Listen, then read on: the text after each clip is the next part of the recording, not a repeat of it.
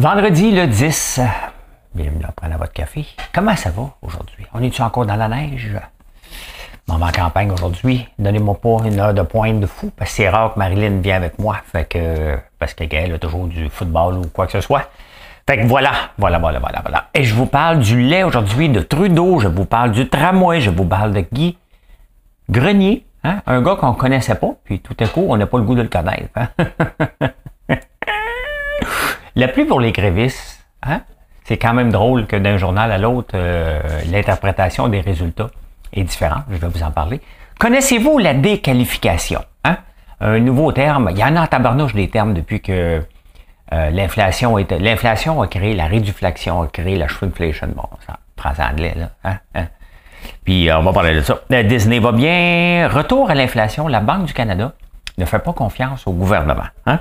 La production de livres, le Bitcoin qui repart. Et qui est l'homme le plus sexy du monde? Il a 57 ans. Un an plus que moi. Il me reste un an. Un an à travailler ma face. Ça va peut-être prendre plus de temps que ça.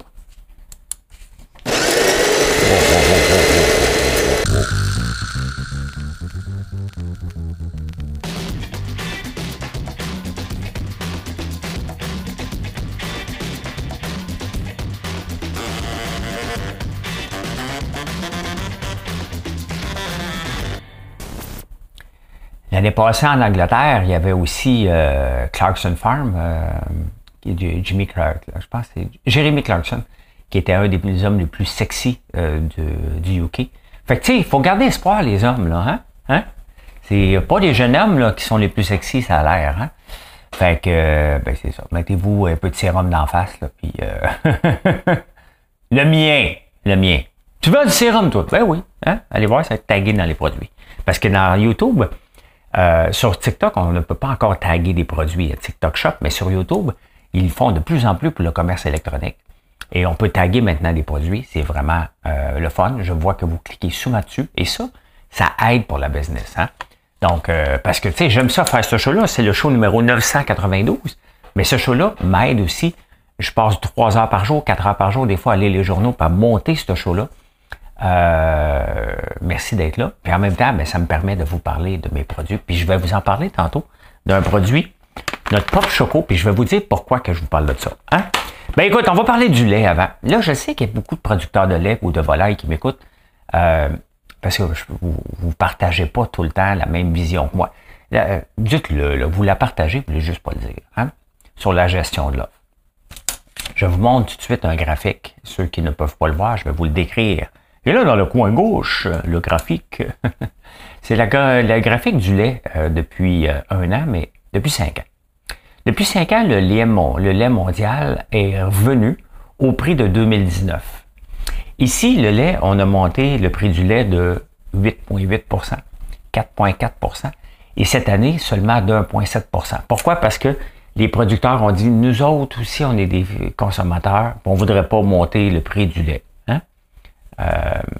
Je lave mes lunettes de façon discrète. Vous n'avez jamais vu Bernard de Rome faire ça, hein? Ou ici Pierre Bruno. Il avait sorti pour dire, nous, on veut pas, on s'entend, là. Tu sais, pas obligé de me le dire, vous le savez probablement pas, mais c'est une stratégie de marketing, bien entendu, là. De dire, regardez, c'est grâce à nous si on n'a pas augmenté les prix. Ben non, les prix mondiaux descendent. Hein? Puis à un moment donné, tu peux pas faire croire aux gens que c'est tough pour tous les marchés. Hein? Puis on va le voir tantôt, dans Vous tomber sur la tête, on parle de déqualification.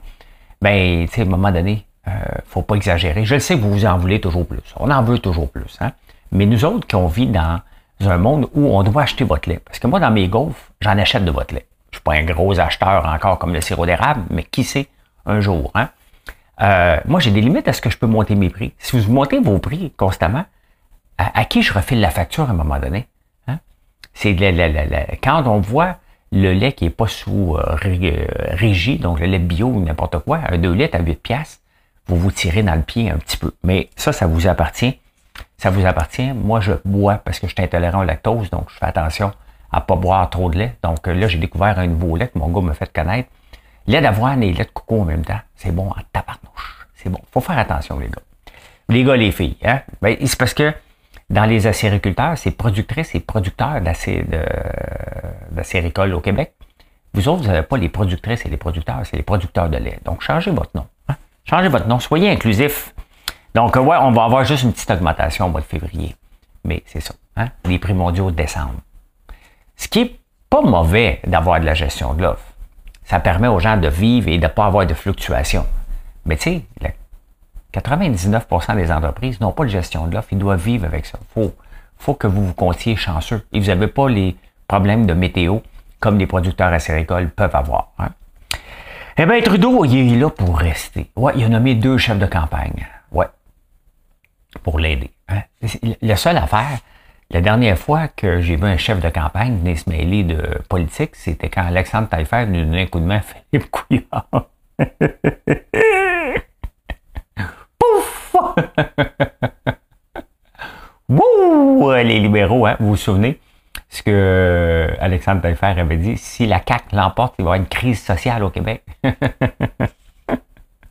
Bon, écoute, ça va pas si bien que ça au Québec, mais ça va pas si mal que ça. C'est juste que son grand ami, Alexandre, c'est Pierre Fitzgibbon. Et Pierre Fitzgibbon est en train de créer tout un déficit par lui-même. Hein, ben, des amis, c'est des amis. C'est comme ça. Ça va au Québec. Ça va au Québec.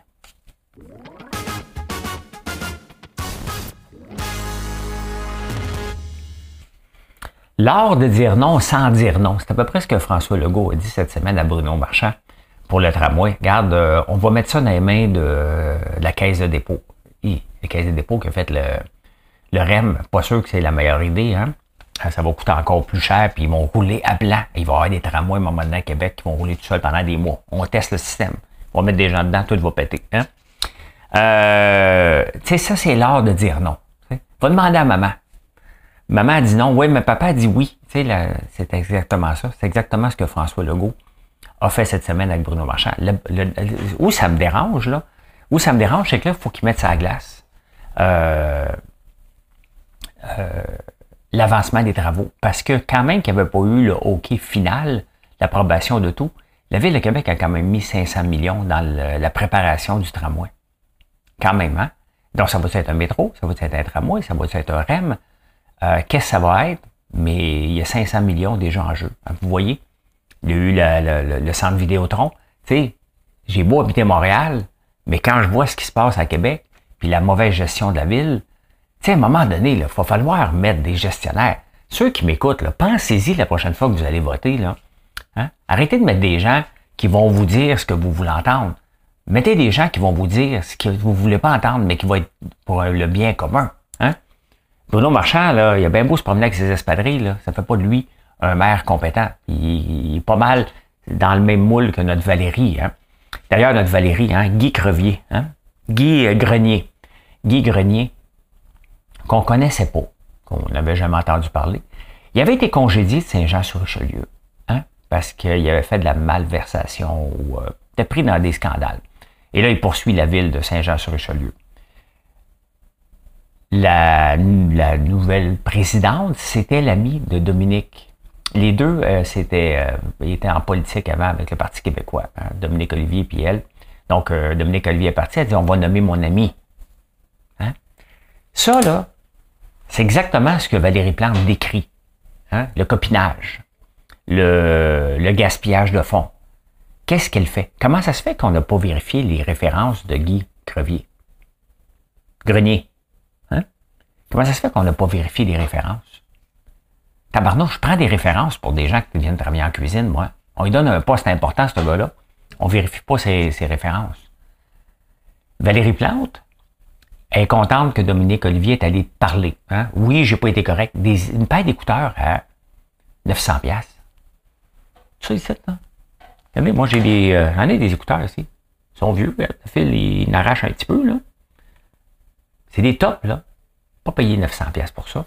Elle dit que c'est une erreur. Je vais vous raconter une histoire. Il était une fois un employé de François qui se fait prendre la main dans le sac en train de manger du popcorn au chocolat. Notre popcorn le plus cher, hein, parce que à faire. Donc, parce que c'est du vrai chocolat, puis c'est du vrai érable. Hein? Et François arrive à 6 heures du matin dans l'entrepôt, l'employé est là, et il mange du popcorn. Fait que je ne dis rien. François arrive un petit peu plus tard, l'employé mange un autre produit. Et là, je lui dis, tu vas-tu payer? L'employé me dit, oui, je voulais t'ai payé lundi. Hein? Je dis, OK, parfait. Fait que j'ai envoyé un texto, j'ai dit, écoute, c'est parce que je t'ai pris la main dans le sac 2 fois. Ça serait bien, non, je dis ça comme ça, que puisque ça fait 6 mois que tu travailles pour moi, et là, je t'ai pris 2 fois à piger dans les produits, j'aimerais ça que tu me fasses la liste au complet, puis tu me rembourses. Tu sais, soyons honnêtes, j'ai démissionné. Hein? J'ai démissionné. Dominique Olivier qui a acheté des casques, là, puis le restaurant, puis le bar open, c'est à beau s'excuser, là. Et où la facture? Hein? C'est ça le message. Tu sais, si elle avait une fierté, Valérie Plante, elle dirait, fais le tour de tes factures, là, tu vas me rembourser au complet, tu vas rembourser tout. C'est ça qu'on doit faire. La personne en place doit démissionner. La ministre a dit, il devrait démissionner. Mais écoute, tabarnane, c'est-tu un poste à vie, ça? T'arrives, tu débarques, tu dis, t'as moi, t'as moi, oui, là, mettre une toilette de luxe, là, c'est à moi, ça c'est à moi, c'est à moi. Non, tabarnane, tu débarques là, puis, hein, il n'y a pas personne qui peut les mettre dehors, qui devrait démissionner, c'est comme, ils peuvent pas. Il n'y a pas quelqu'un qui peut se lever un matin, bon, c'est assez, cette party-là, on met ça dehors. Est-ce que Valérie Plante a vraiment besoin de cet organisme-là pour gérer la ville? Le ministre des Affaires municipales, André Laforêt, qu'est-ce qu'elle fait? Il devrait démissionner. Mets ton pied à terre, chose. C'est l'argent des contribuables. T'es un ministre des Affaires municipales, ciboire, t'es quand même en charge des villes. Mettons que moi, là, regarde, je suis pas un boss qui va se mêler des affaires, là, mais mettons, mes sœurs s'occupent, une du shipping, l'autre des cuisines. Admettons là, qu'ils font quelque chose qui n'est pas à mon goût. Là. Admettons. Ça se peut-tu qu'à un moment donné, je décide de débarquer dans la cuisine et dire, écoute bien, là, c'est de même, vous allez le faire maintenant. Ça se peut-tu? Oui. Ben oui. Hein? On ne demandera pas la permission. C'est quand même moi, mon entreprise. Et ça n'arrive pas, là. Mais je vous dis que je pourrais le faire. Ça me dit, non, on va le faire la même. Ben, elle parle pas comme ça. Non, on va le faire la même. Hein? Fait que voilà.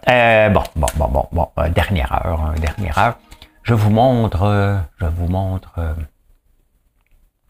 Montre de quoi, là? Calmez-vous le temps que je paye sur le bon piton, là. Voilà.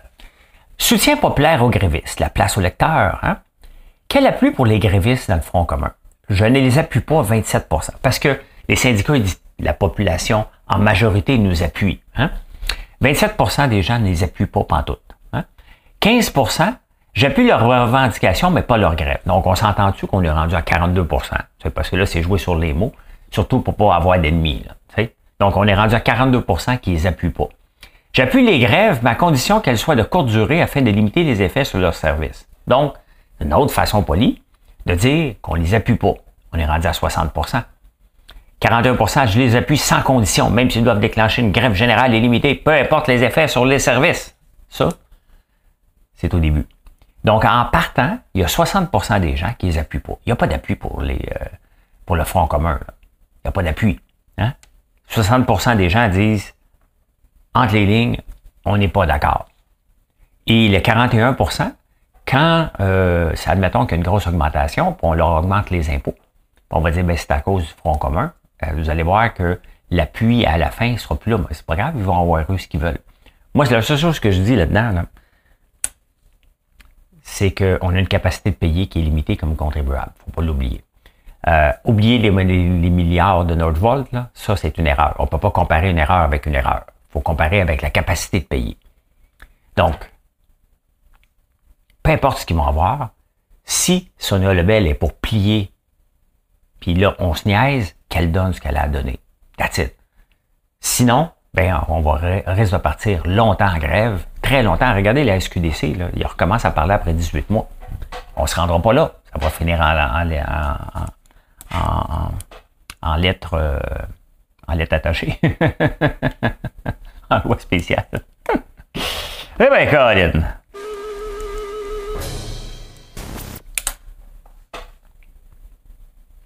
Eh bien, Colin, je vous montre ceci. Le dips de Quaker. Hein? Regardez, briseux de chocolat, chip briseux chocolaté. Hein? On joue sur les mots. Ça, on appelle ça de la déqualification. Avant, les chocolats, les barres de Quaker, c'est marqué ici en gros, hein? Fait avec du vrai chocolat au lait. Et ça m'amène à parler du pop choco. Pourquoi? Parce que j'ai toujours aimé le popcorn chocolaté. Tout le temps. Bien. Donc, regardez. Vous le voyez? Moi, je suis en jeûne. Donc, ça sent bon.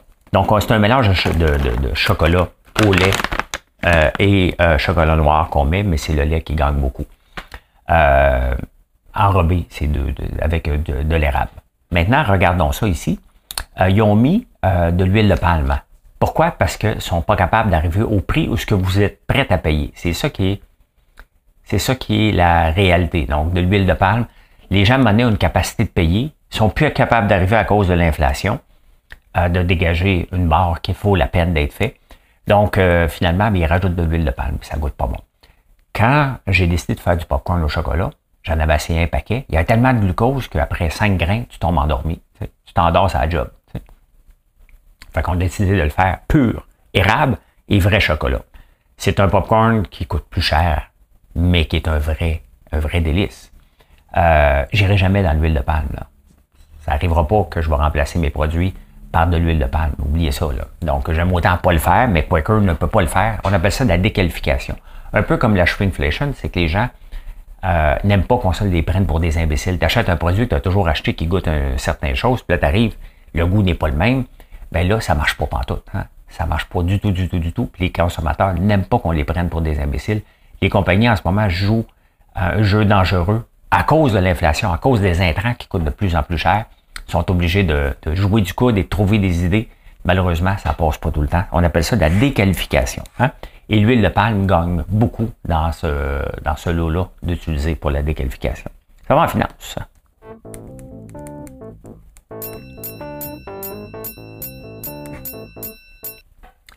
Eh bien, Walt Disney a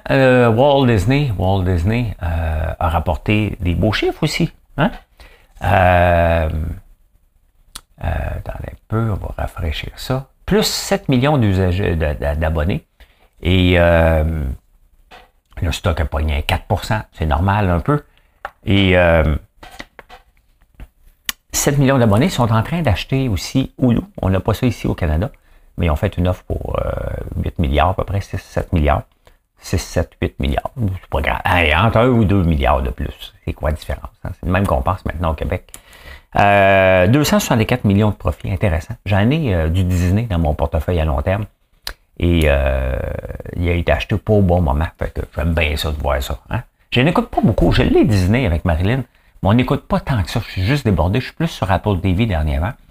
Et Netflix. Prime, j'ai moins de temps aussi. Hein? Allez, retour à l'inflation. C'est quelque chose qu'on va parler, qui fait partie de nos vies. Là, ceux qui n'ont jamais entendu parler de l'inflation pendant un bout de temps. Maintenant, c'est presque à tous les jours. La Banque du Canada a pensé, il y a 2 semaines, d'augmenter encore son taux d'intérêt. Parce qu'elle veut donner une leçon au gouvernement. Elle leur fait pas confiance. Hein? Elle leur fait pas confiance du tout pour la gestion des finances. Ils ont dit, regarde, on va leur faire mal. Ils veulent pas nous faire mal à nous. Ils veulent faire mal au gouvernement qui ne savent pas gérer. Malheureusement, on est un dommage collatéral. Donc, si les taux d'intérêt augmentent encore, éventuellement, dites-vous que la Banque du Canada ne veut pas nous nuire à nous. Ils veulent punir le gouvernement qui ne gère pas, tout simplement. Il reste que l'augmentation des taux d'intérêt sur l'inflation a aussi, il y a d'autres affaires. Hein? Il y a aussi notre façon de dépenser qui a changé. On est ressorti de la COVID. Il y a beaucoup de choses qui ont généré de l'inflation. La Banque du Canada n'a pas tout le crédit non plus par rapport à le retour à une inflation moins élevée. Mais voilà, la Banque du Canada ne trosse pas les gouvernements. Hein?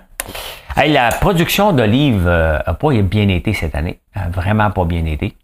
Et puis en plus, c'est jumelé à une augmentation de la consommation. Regardez, en 1991, on consommait à peu près 300 millilitres de 300 millilitres, à peu près une canette d'huile d'olive par année. Là, maintenant, on consomme à peu près 1,2 litres par personne. Moi, c'est pas mal plus que ça, là. Mais le prix des olives en Italie, olive price, depuis 2022, a passé de 2,5, peut-être 3, à 8, à 9 euros le kilogramme. Pourquoi? Parce qu'il y a eu des sécheresses.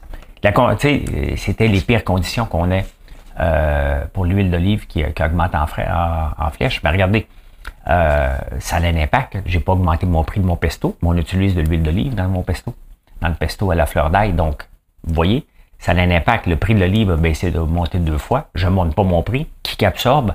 C'est nous autres. Et c'est pour ça que souvent les entreprises vont faire de la déqualification. Ils vont utiliser autre chose. Donc, je pourrais utiliser de l'huile de canola, mais non. Le pesto, c'est un produit qui doit goûter X. On utilise une huile d'olive Y pour que ça reste comme ça.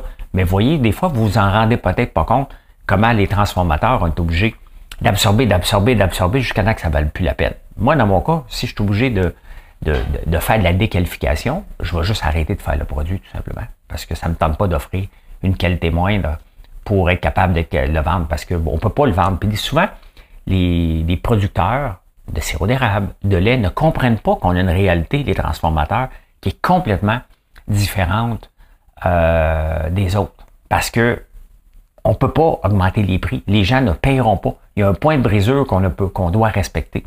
Donc, voilà. Et en parlant de point de brisure, il y a quelqu'un hier qui m'écrit, il dit « François, j'ai fait mes calculs, là, comprends pas comment tu fais pour arriver. » J'écoute, c'est bien beau que tu fasses tes calculs, là. T'as pas mes ventes, t'as pas mon volume, t'as pas mes coûtants. Des fois, vous me jugez. Il dit « Ouais, mais ça n'a pas de bon sens, tes guimauves, tu les vends pas assez cher, t'arrives pas. » Ben, je disais, est-ce que je fais beaucoup de profit sur les guimauves? La réponse est non. Est-ce que les gens viennent acheter mes produits parce qu'on a de la guimauve? La réponse est oui. J'amène une nouvelle clientèle. Et ça, c'est de l'acquisition de clients, tout simplement. L'acquisition de clients, ça peut se faire par marketing, donc de dépenser, ou d'offrir un produit à faible profit, mais qui va amener un lot de nouvelles clientèles énorme, qui fait qu'à la fin, c'est à coût nul l'acquisition de clients. C'est ça que j'ai expliqué. Que bien entendu, je pourrais pas avoir une business aussi grosse que j'ai là, juste avec les guimauves, avec le prix que j'ai. J'en vends à tabarnouche des guimauves, c'est le produit le plus vendu en termes de quantité maintenant. Mais il faut être logique, je les vends pas assez cher pour en faire un gagne-pain, mais les gens ne comprennent pas. Les gens veulent tout le temps que ce soit profit pour chacune des affaires. Une entreprise, c'est un ensemble. Il y en a qui ont fait un petit peu plus de profit, il y en a qu'on n'en fera pas pantoute, mais ceux-là vont attirer plus de clientèle. Les autres un peu moins, mais si en même temps ils achètent un autre produit, bien vous voyez, c'est comme ça qu'on bâtit une entreprise. Puis ils s'obstinent avec moi jusqu'à temps qu'ils comprennent puis je vous l'explique parce que je suis transparent par rapport à ça. Donc voilà. Eh bien, le Bitcoin repart, c'est une dernière heure. 36 700. 36 800, presque 4%. Pourquoi? Pour rien. Purement spéculatif. Il n'y a pas de raison. Il n'y a pas un pays qui l'a adopté. Il n'y a pas une grande banque qui a décidé d'utiliser le Bitcoin pour ses transactions. Il n'y a rien. Là, Mais les Bitcoins, ceux qui aiment la crypto vont aimer ça. Mais je n'haïs pas. Je n'haïs pas que le Bitcoin repart. Tu sais, le Bitcoin, je le dis, là, c'est là pour rester toute la crypto-monnaie. C'est quoi? À quoi ça va servir éventuellement? Dans quel mode? Lequel qui va gagner à suivre? Mais ça reste un monde de voleurs pour le moment. Ne l'oubliez jamais, jamais, jamais. Il y a trop de fraude par rapport à ça. Tu sais, les Américains, on va se le dire, là, c'est une bande d'hypocrites. Ils veulent pas d'auto chinoises, ils mettent des barrières. Ils veulent pas de TikTok. Ils mettent des barrières, mais Facebook et les autres font exactement la même chose. Donc, c'est pas grave, on protège nos entreprises à tout prix. Mais Shine, ça en va à la bourse de New York. Shine, Timo, qui fait de la pub au Super Bowl, qui est très fort, qui est basé à une partie à Boston, le reste en Chine. Et il y a Li Auto, qu'on connaît pas, que j'ai jamais entendu parler, mais qui vend des autos énormément, pas aux États-Unis, mais qui en vend en Chine. Et la plus paradoxale, c'est qu'ils n'ont pas le droit de vendre des autos aux États-Unis, trop de barrières, mais ils sont inscrits à la bourse quand je vous dis qu'ils sont hypocrites, là, on veut faire de l'argent avec ces entreprises-là, les Américains, mais ils ne veulent pas avoir les autos. Puis pourtant, ils achètent les actions. Mais écoute, les actions vont très bien parce que la compagnie est en bourse depuis 2020 et ils vendent autant, sinon plus d'autos que Tesla. Hein? Il y en a beaucoup de Tesla, là, commencent à avoir énormément de pression d'un peu partout, sont un peu protégés au point de vue américain, mais en Chine, Tesla, je suis pas sûr, j'ai pas vérifié les ventes de Tesla en Chine, je suis pas sûr que ça va aussi bien parce qu'il y a de la concurrence solide, là, de plus en plus. Donc, les Américains s'autoprotègent, mais à quel prix? Quand tu mets des barrières tarifaires, c'est toujours le consommateur qui paye. Hein? C'est l'équivalent d'une gestion de l'offre qui se passe aux États-Unis par rapport aux autos. Et puisque ils viennent pas aux États-Unis, mais ils viendront pas ici parce qu'on est trop un petit marché. Donc, dès qu'une gestion de l'offre et de la demande quelque part, c'est toujours le consommateur qui est brimé. Tout le temps, tout le temps, tout le temps, tout le temps. Au détriment de qui? Des entreprises, bien entendu, des lobbies, mais le consommateur perd toujours, toujours, toujours, toujours.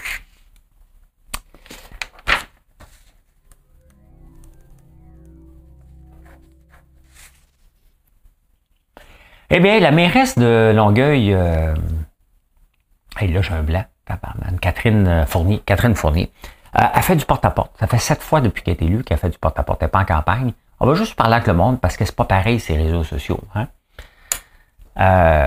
C'est cute. C'est cute. Est-ce qu'elle peut avoir vraiment le pouls? Oui. Elle pourrait l'avoir en Facebook Live aussi. Elle pourrait parler à pas mal plus de monde. C'est cute, là, faire du porte-à-porte, là. Moi, si tu viens de faire du porte-à-porte, là, quand ça sonne ici, c'est parce que c'est un paquet d'Amazon ou une lettre enregistrée de quelqu'un qui veut me poursuivre. Donc, ça me dérange plus qu'autre chose. Ou un témoin de Jéhovah une fois de temps en temps. J'aimerais pas ça. Moi, voir ma mère. Hey, imagine-toi, Valérie Plante vient cogner à ma porte. Allô? Bonjour! Est-ce que je vous dérange? Ah oui. Pardon. Oh, elle passerait un mauvais quart d'heure, hein? Elle dirait, ben bonjour, faut que j'aille voir la porte. C'est pas fini! J'ai pas fini. Ça ne lâcherait pas. Non, j'aimerais ça que Valérie fasse ça. Elle viendrait pas, là. Mais est-ce que c'est nécessaire? C'est cute, là. Mais pendant que tu fais ça, tu ne gères pas autre chose. Hein? Des fois, vous me demandez par rapport à l'entreprise, est-ce que tu investis encore dans les entreprises? Mais non, parce que si j'investissais dans d'autres entreprises, j'ai pas le temps de m'occuper de la mienne, pas le temps de m'occuper de mes affaires. Elle va dire, elle s'occupe de ses citoyens, c'est vrai, mais pas en train de gérer pendant ce temps-là, parce que faire du porte-à-porte, ça prend du temps. Hein? Eh bien, Colin, on a de l'espoir, les hommes d'âge mûr. Voici l'homme le plus sexy du monde. Il s'appelle Patrick Dempsey, named People Magazine 2023 Sexiest Man Alive. Voilà. Il a joué dans Grey's Anatomy. Fait que... je t'aime pas. Je te déteste. Pour une fois que je vous parle pas de Gwyneth, hein, mesdames, vous êtes choyés maintenant. Vous avez Patrick Dempsey. Petit verre de vin. On va prendre un petit verre de vin, ça va m'aider à m'endormir. Non, le vin n'aide pas à endormir. Le café non plus. Hein? Le café non plus. Mais admettons là, que tu prends trop de café et que tu prends un verre de vin. Si tu prends du café, tu vas perdre 1 heure de sommeil. À peu près. 1 ou 2 cafés, pas grave. Quand tu prends du café dans le jour, c'est 10 minutes à 1 heure de sommeil de moins que tu vas avoir. Si tu prends un verre de vin le soir, par contre, tu as 5 minutes à 30 minutes de perte de sommeil. Donc, idéalement, c'est que tu n'en prennes pas. Aucun des deux. Mais il y a une étude a montré que si tu prends du café et du vin, tu vas juste perdre la moitié de moins de sommeil que si tu avais pris juste du café. Hein? Le bon vin m'endort, mais l'amour me réveille encore. Ne l'oubliez jamais. Eh bien, voilà comment j'ai vu l'actualité. En ce beau vendredi. Merci d'être là. Merci d'être là. Venez nous voir sur françoislambert.one. Puis si vous voulez découvrir mon Pop Choco, ben, il est tagué dans la vidéo. Vous allez le voir. Merci. Bonne journée.